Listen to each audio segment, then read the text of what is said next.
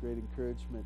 If you turn in your Bibles to Matthew chapter 21, we come to a great passage.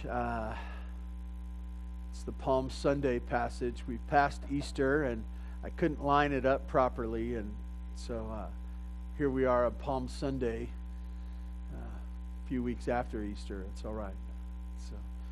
I want to tell you that this is how Jesus walks into a city, and I realize that as him presenting himself as king, it's different than people expected, and even different than people wanted it. But I want to encourage you that Jesus isn't coming to you and saying, "What do you want?" There used to be I think it was Burger King or something. Their big line was you could get your burger any way you wanted it, and that was somehow making you king of burgers or something like that, making you feeling great because I got it the way I wanted it. And I want to tell you that Jesus isn't a king that you wanted. He isn't the one where you ordered him up and he does exactly what you want. He's not even what you expected. I think sometimes we get a picture in our mind of this is the way Jesus would do things, and sometimes he doesn't do them that way, and we go, well, I wouldn't have done it that way, and that's okay too. That may show us something as well, that we're not ready to be king or queen anytime soon, because of we would do it differently than Jesus. We come to a passage where it's drawing the earthly mission of Jesus to a conclusion. And so it's exciting. It's culminating. We've seen scenes and stories and events along the road, but now it's coming down to it.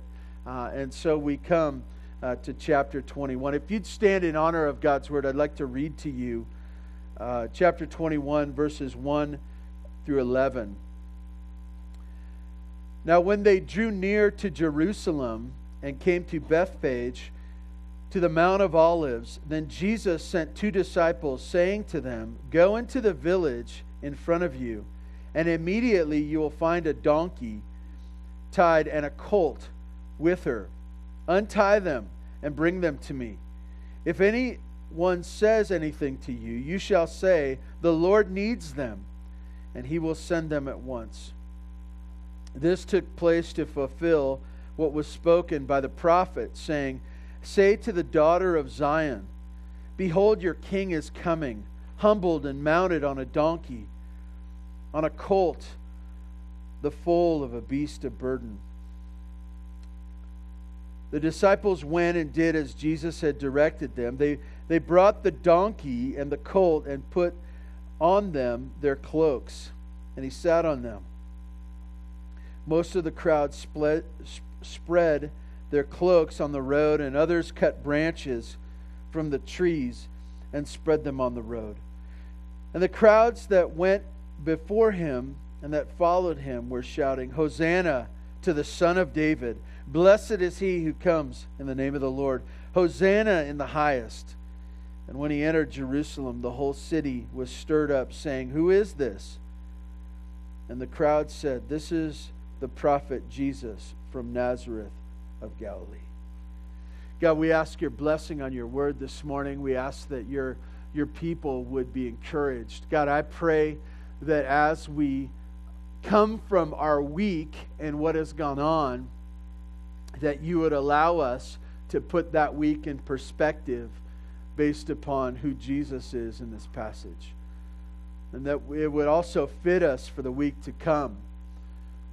The events and details we don't know about, the things that are on our schedule that we may fear. God, may we embrace your plan as well as your Son Jesus because of our time together. We thank you in Jesus' name. Amen. You may be seated.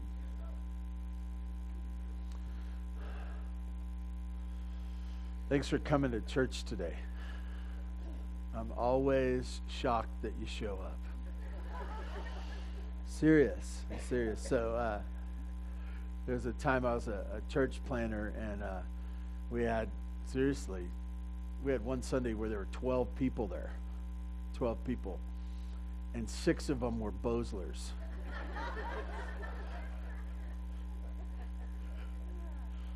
I'm serious. It was rough. It was a rough Sunday at church. What were we talking about? Jesus. There we go. Jesus going into Jerusalem. So we start out in verse 1, and we see Jesus is coming. And I talked about it last week, this picture of him marching to his death. He's marching to his death. And you see this, and nobody wants to march to their death. They always want to go the other way. But Jesus is focused. He's focused on the plan of the Father. He's focused on himself being the love offering for sinners like me and you. And I was moved as the choir was singing that first song, that so often in our pride, someone says, well, tell me about yourself. And we go in this long explanation of how smart we are and what a great job we've had and the great things that we have done.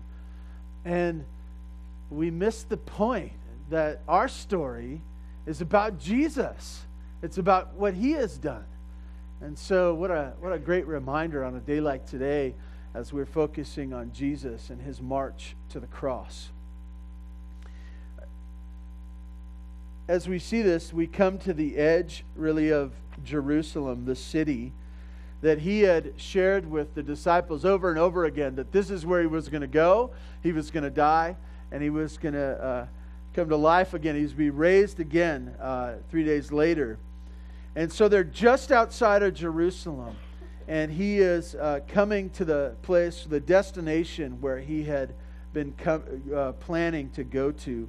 We see at the end of verse 1 that he sends the disciples. You see, I call this the parade, okay, if that will be helpful for you. The first part is the parade errand. The parade errand. They come and Jesus sent 2 disciples. In verse 2 it says, saying to them, go into the village in front of you. Immediately you will find a donkey tied and a colt with her.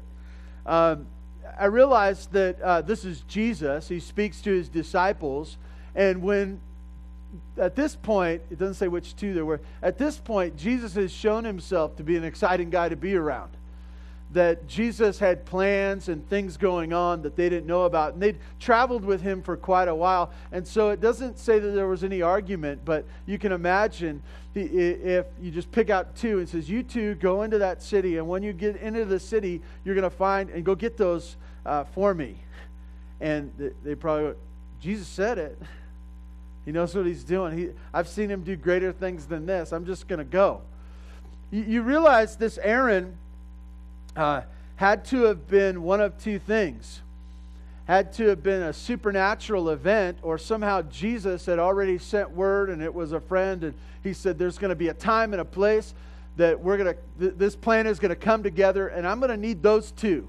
And the code word will be, the Lord has need of these. And so one of 2 things. I think it's amazing either way that it comes together, that he sends his disciples on, and they come to a place, and they just have this mission, this errand, and the Lord needs them. It's the words that they are to say. Just a reminder for us, that all your stuff is his stuff. Okay?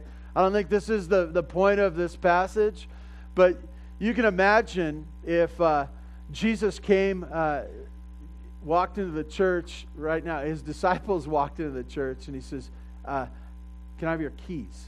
Can I have your keys? And you said, for what? Get away from me. No, they're my keys. It's my new car.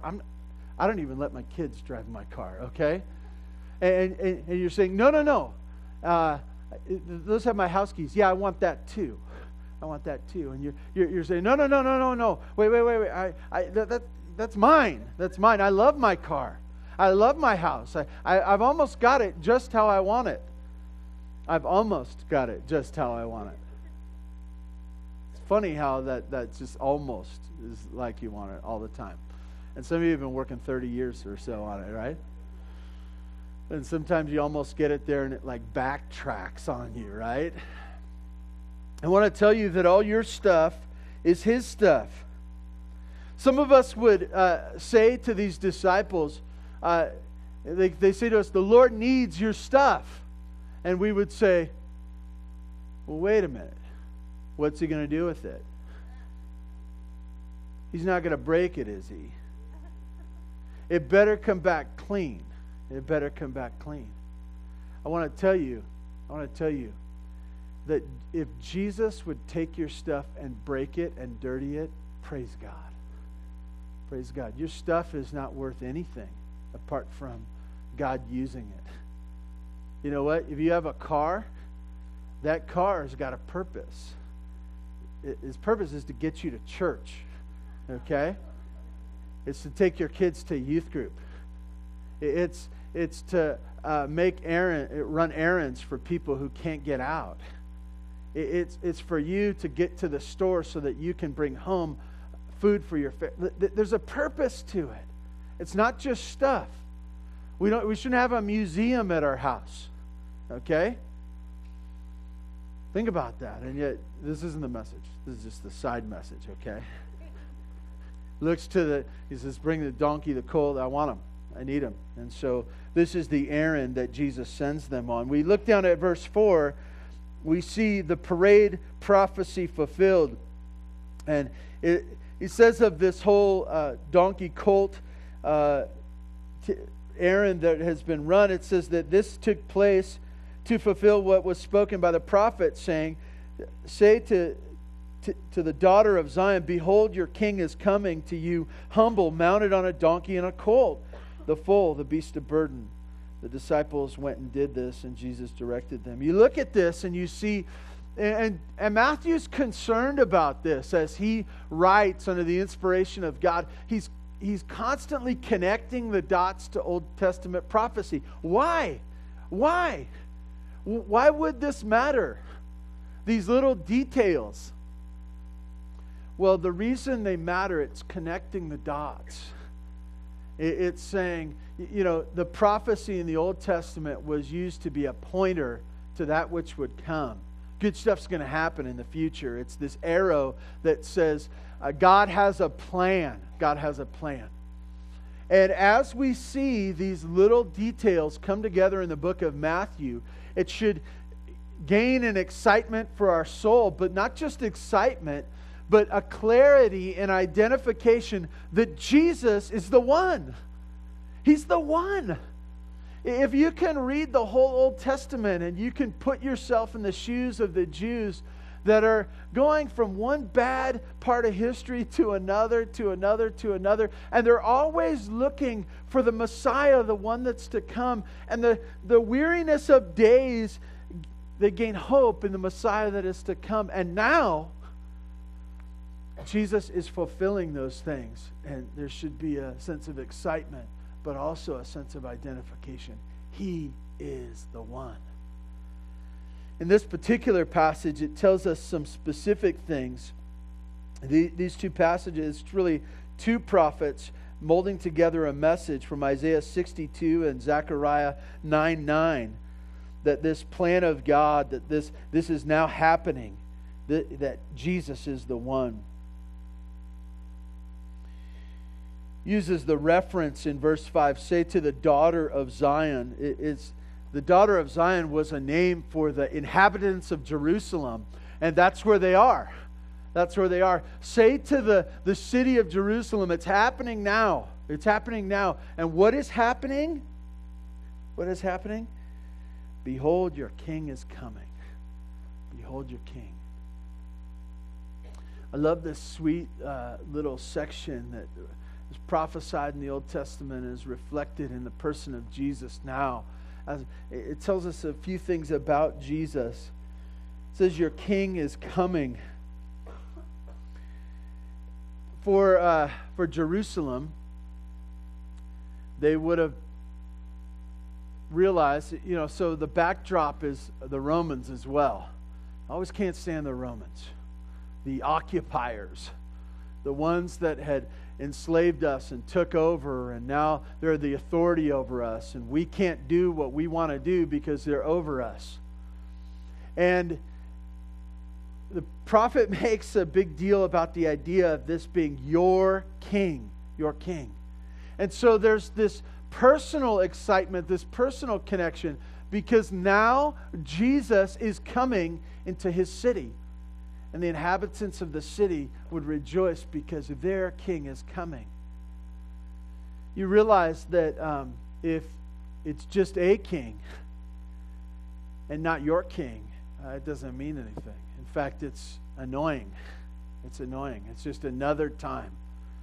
And you think about it, the thing about the personal relationship, if you, even this morning, if you hear about Jesus and you can't stand Jesus and you don't have a relationship with Jesus, you probably are looking at the clock going, I hope this pastor doesn't go very long because I'm tired of hearing him already. But if he's your king, there's a sense of fruition coming to this. There's a sense of culmination that your king is finally coming. And the prophet says your king is coming, but the connection now is your king is here. He's here. He's on the doorsteps of Jerusalem. He's about ready to take the parade route in. This is exciting. It's finally here. Tying myself up here. I'm so excited. I want you to know that this is and really this is a big deal as we come into the city. Your king is coming. He is here. But as I shared with you before, most of the time when we think of a king, an important person, someone we revere, it's different. Jesus is just different than that. So you have him coming as the prophet or prophets had shared. He is coming, but he's coming humble.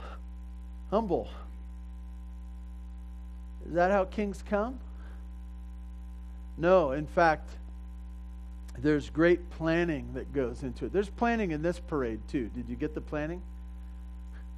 Go get the donkey in the foal. That's the big planning party they had right there. And Jesus was the only one, maybe this one man who owned the donkey was in on it too. And so there's not a whole lot of planning. It's bring the donkey in the foal. You see, if a king, an important person, someone who's got finances and power, they turn to their planner and they say, make sure it's right. Make sure it's right. And you're fired or off with your head if it's not right. And you better make a big deal out of it. I remember in Santa Barbara, they do kind of weird things. I grew up in Santa Barbara and I worked there for a little party company.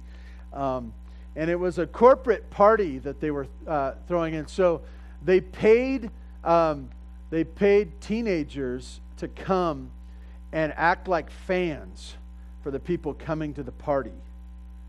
Can you imagine this? So they paid like 50, 60 teenagers to come and to line the entrance to the ballroom. And when people got out of the car, they were on cue supposed to scream and howl and woo and ask for autographs and stuff like that. That's different, right? You know, it's part of throwing a party, a parade. It's the idea that make sure everyone's excited. But when Jesus showed up, I want to tell you, it was humble. It was humble. And even, what do you ride in a parade? Tournament of Roses, right? You got a big float.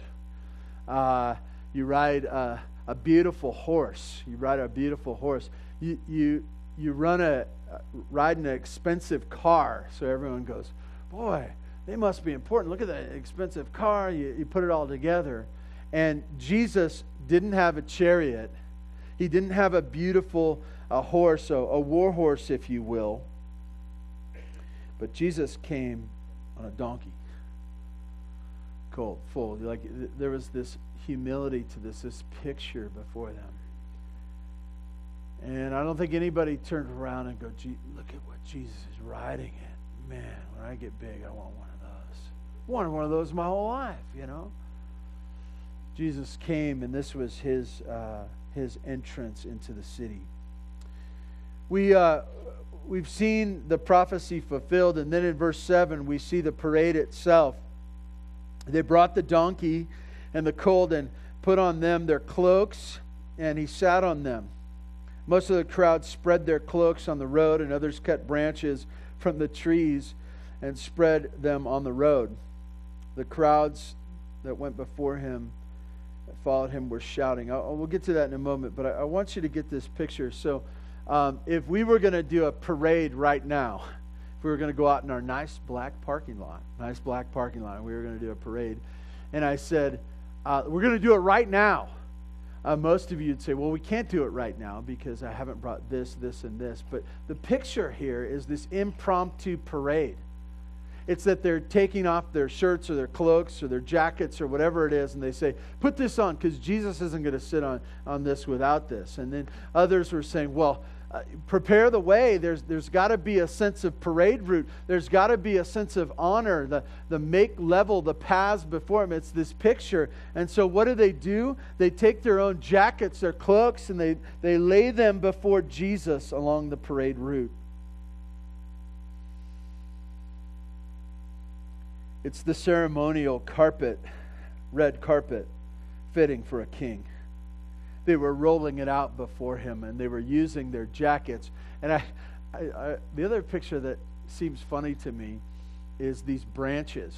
It seems like high schoolers vandalism, right? There's this picture, you can just picture the trees there, and someone pulls out a knife, and they're whacking things off, and they're throwing them in there. And I can imagine after the parade went by, the trees and how they were just a mess and everything. And they're going, we don't care because Jesus is here. This is important. We're just going to make it happen before our very eyes. It's a crowd. It's interesting, too, this word crowd, it's for a great crowd. It's not we've seen crowds throughout the book of Matthew over and over. And what happens is Jesus pulls back from the crowd. He goes on. He does a miracle. Crowds come in. He starts teaching. Crowds come in. He starts talking with his disciples. If he stops for a moment, the crowds show up. It's crowds. But now, he comes to Jerusalem, and it's not just a crowd. It's a great crowd. It's a bigger word. It's a bigger word in there. And as Jesus, and how this probably comes together is this. You have the pilgrims coming for Passover into the city. We'd seen them along the road already. They were coming, so there was probably a crowd from outside the city. And then as Jesus came, there were probably those that joined them or came together with them. Hey, what's going on? Oh, Jesus is coming. And so these two crowds, one from the city, one outside the city, came to see Jesus and participated in it. I want to say something that's not in the scripture. It doesn't say that everyone participated. It doesn't say that everyone participated. I am sure, I'm positive of it, that some people said, what an annoying thing. What's going on out there? Oh, it's Jesus. I can't stand Jesus. I wish all these people would get out from in front of my house. I wish these people would quiet down. I wish these people would clean up their mess after, there's all these things that probably bothered many as Jesus came into the city. The great crowds were converging on this parade, and they had a message. They were shouting some things. I stopped right before that. They followed him, and they were shouting in verse 9, Hosanna to the Son of David. This word Hosanna is the idea of save now. It's a prayer. It's a prayer. It's not just a prayer like a quiet prayer, obviously, because they were shouting. It was a crying out to Jesus, save us. Unfortunately, it probably wasn't like save us from our sins. It was probably save us from the Romans. Save us from the predicament we're in right now. Save us from the awful life that can you change what's going on in our life? And I realize that some of us have come to faith through prayers like that. Our health, our finances, our relational problems that we've struggled with has brought us low and caused us to cry out for Jesus. And I want to tell you that most of the time, well, I'll tell you this. Jesus' primary goal for you is not salvation from your finances. It's not. It's not. It's not just that you'd get better. In fact, we are all terminal, okay? We're all terminal. And I don't say that lightly. I realize that that's a scary thing for us. We have to face different things. But I want to tell you this. Jesus came to be your king, that we would cry out for him. So they cry out, Hosanna to the Son of David. They realize that he is a king, thinking probably that king over the Romans. But this idea, this word Hosanna, is both prayer and praise. It acknowledges their need for the one, but also acknowledges him as the need maker, the one worthy of crying out to, the one who the parade is for. Okay, so it's a prayer and praise. Hosanna to the Son of David. You look at this, and it says, Hosanna to the Son of David. Blessed is he who comes in the name of the Lord. As they acknowledge, part of their other cry is realizing that God's plan is coming to fruition in this man. That he is coming as part of the plan of the Father. That Jesus is something special in the plan of God. Blessed is he who comes in the name of the Lord. And then again, Hosanna in the highest. Hosanna in the highest. This idea that he is to be praised everywhere, even to the heavens. That this isn't just a local thing. That this is to the heavens. To the heavens. You know what this is? This is a victory parade. This is a victory parade. There's great rejoicing in the streets because Jesus is coming to town. They realize in some way that he is the king. He is the king. And so they throw this parade for him. This exciting parade. I want to put a little... Most of you know what's coming next. Not next this week, but next week. Okay?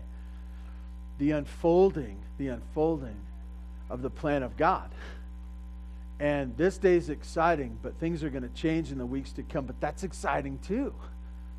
And to watch the plan unfold, you're going to want to be here. You're going to want to consider this. So Jesus comes with this victory parade.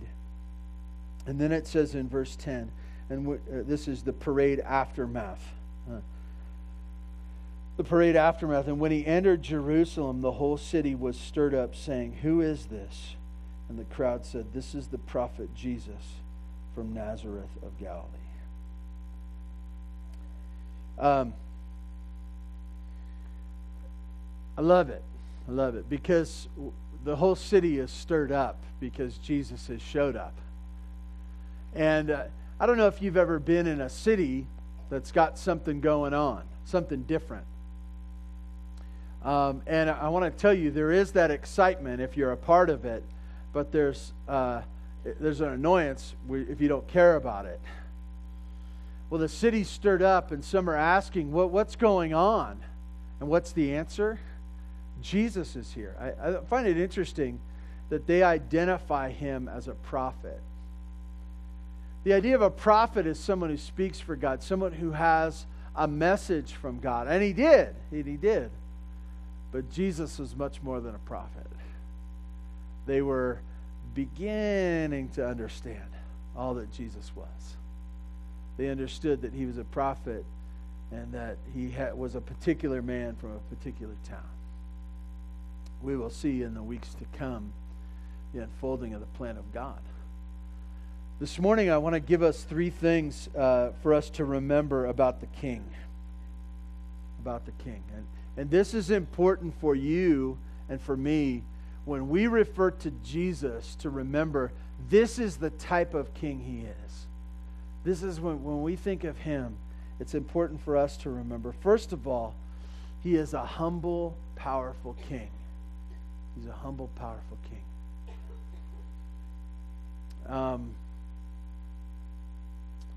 I don't know what to say about that other than we know about kings, right?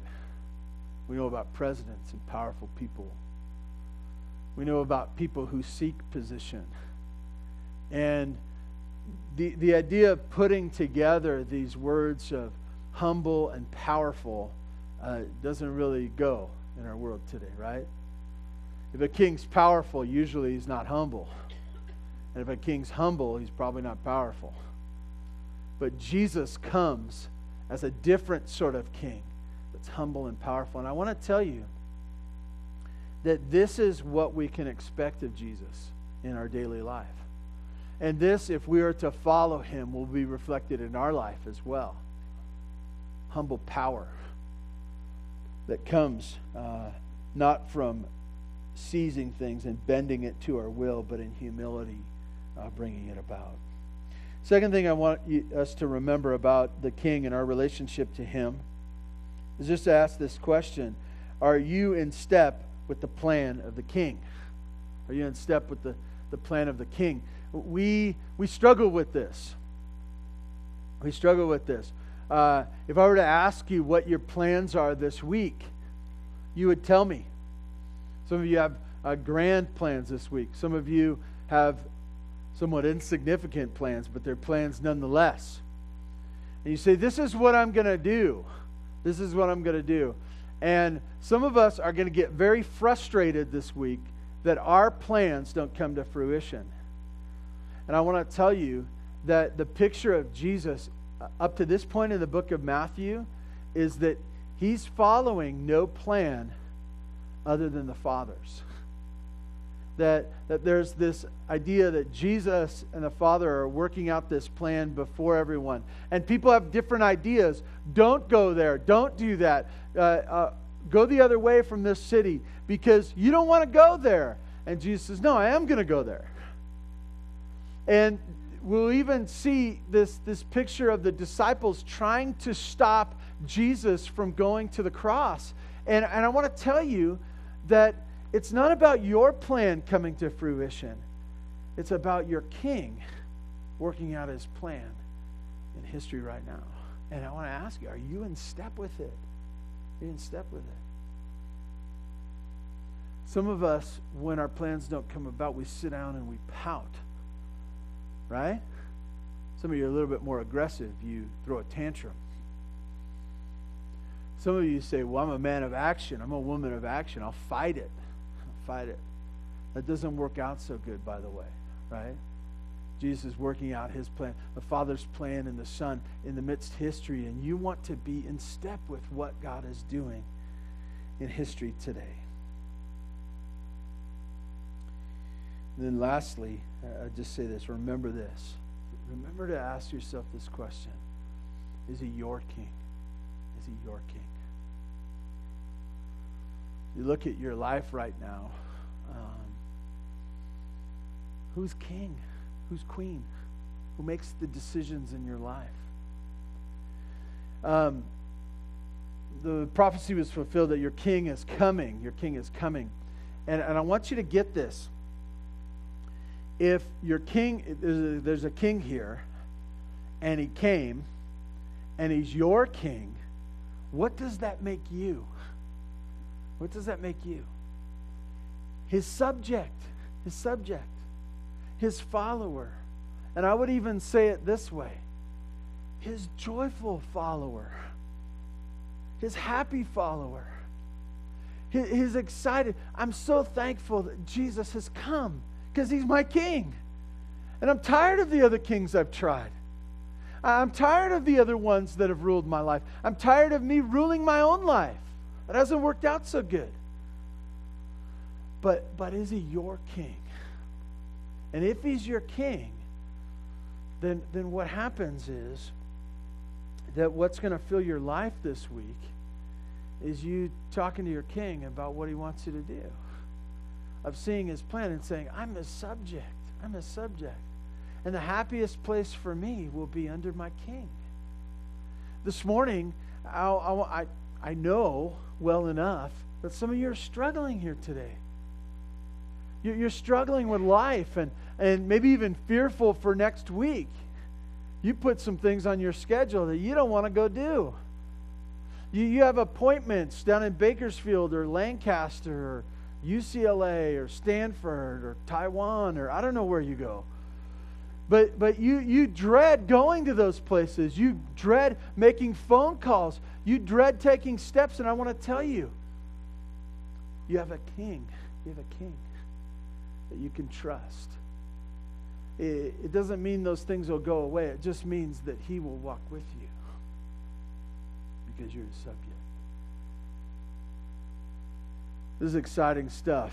And as we take these steps to walk to Jesus going to the cross and to the resurrection, I want to tell you, this is good stuff. And for us, it's the things that we should rejoice in, knowing that he's in control in our world that seems out of control. Please join with me in prayer.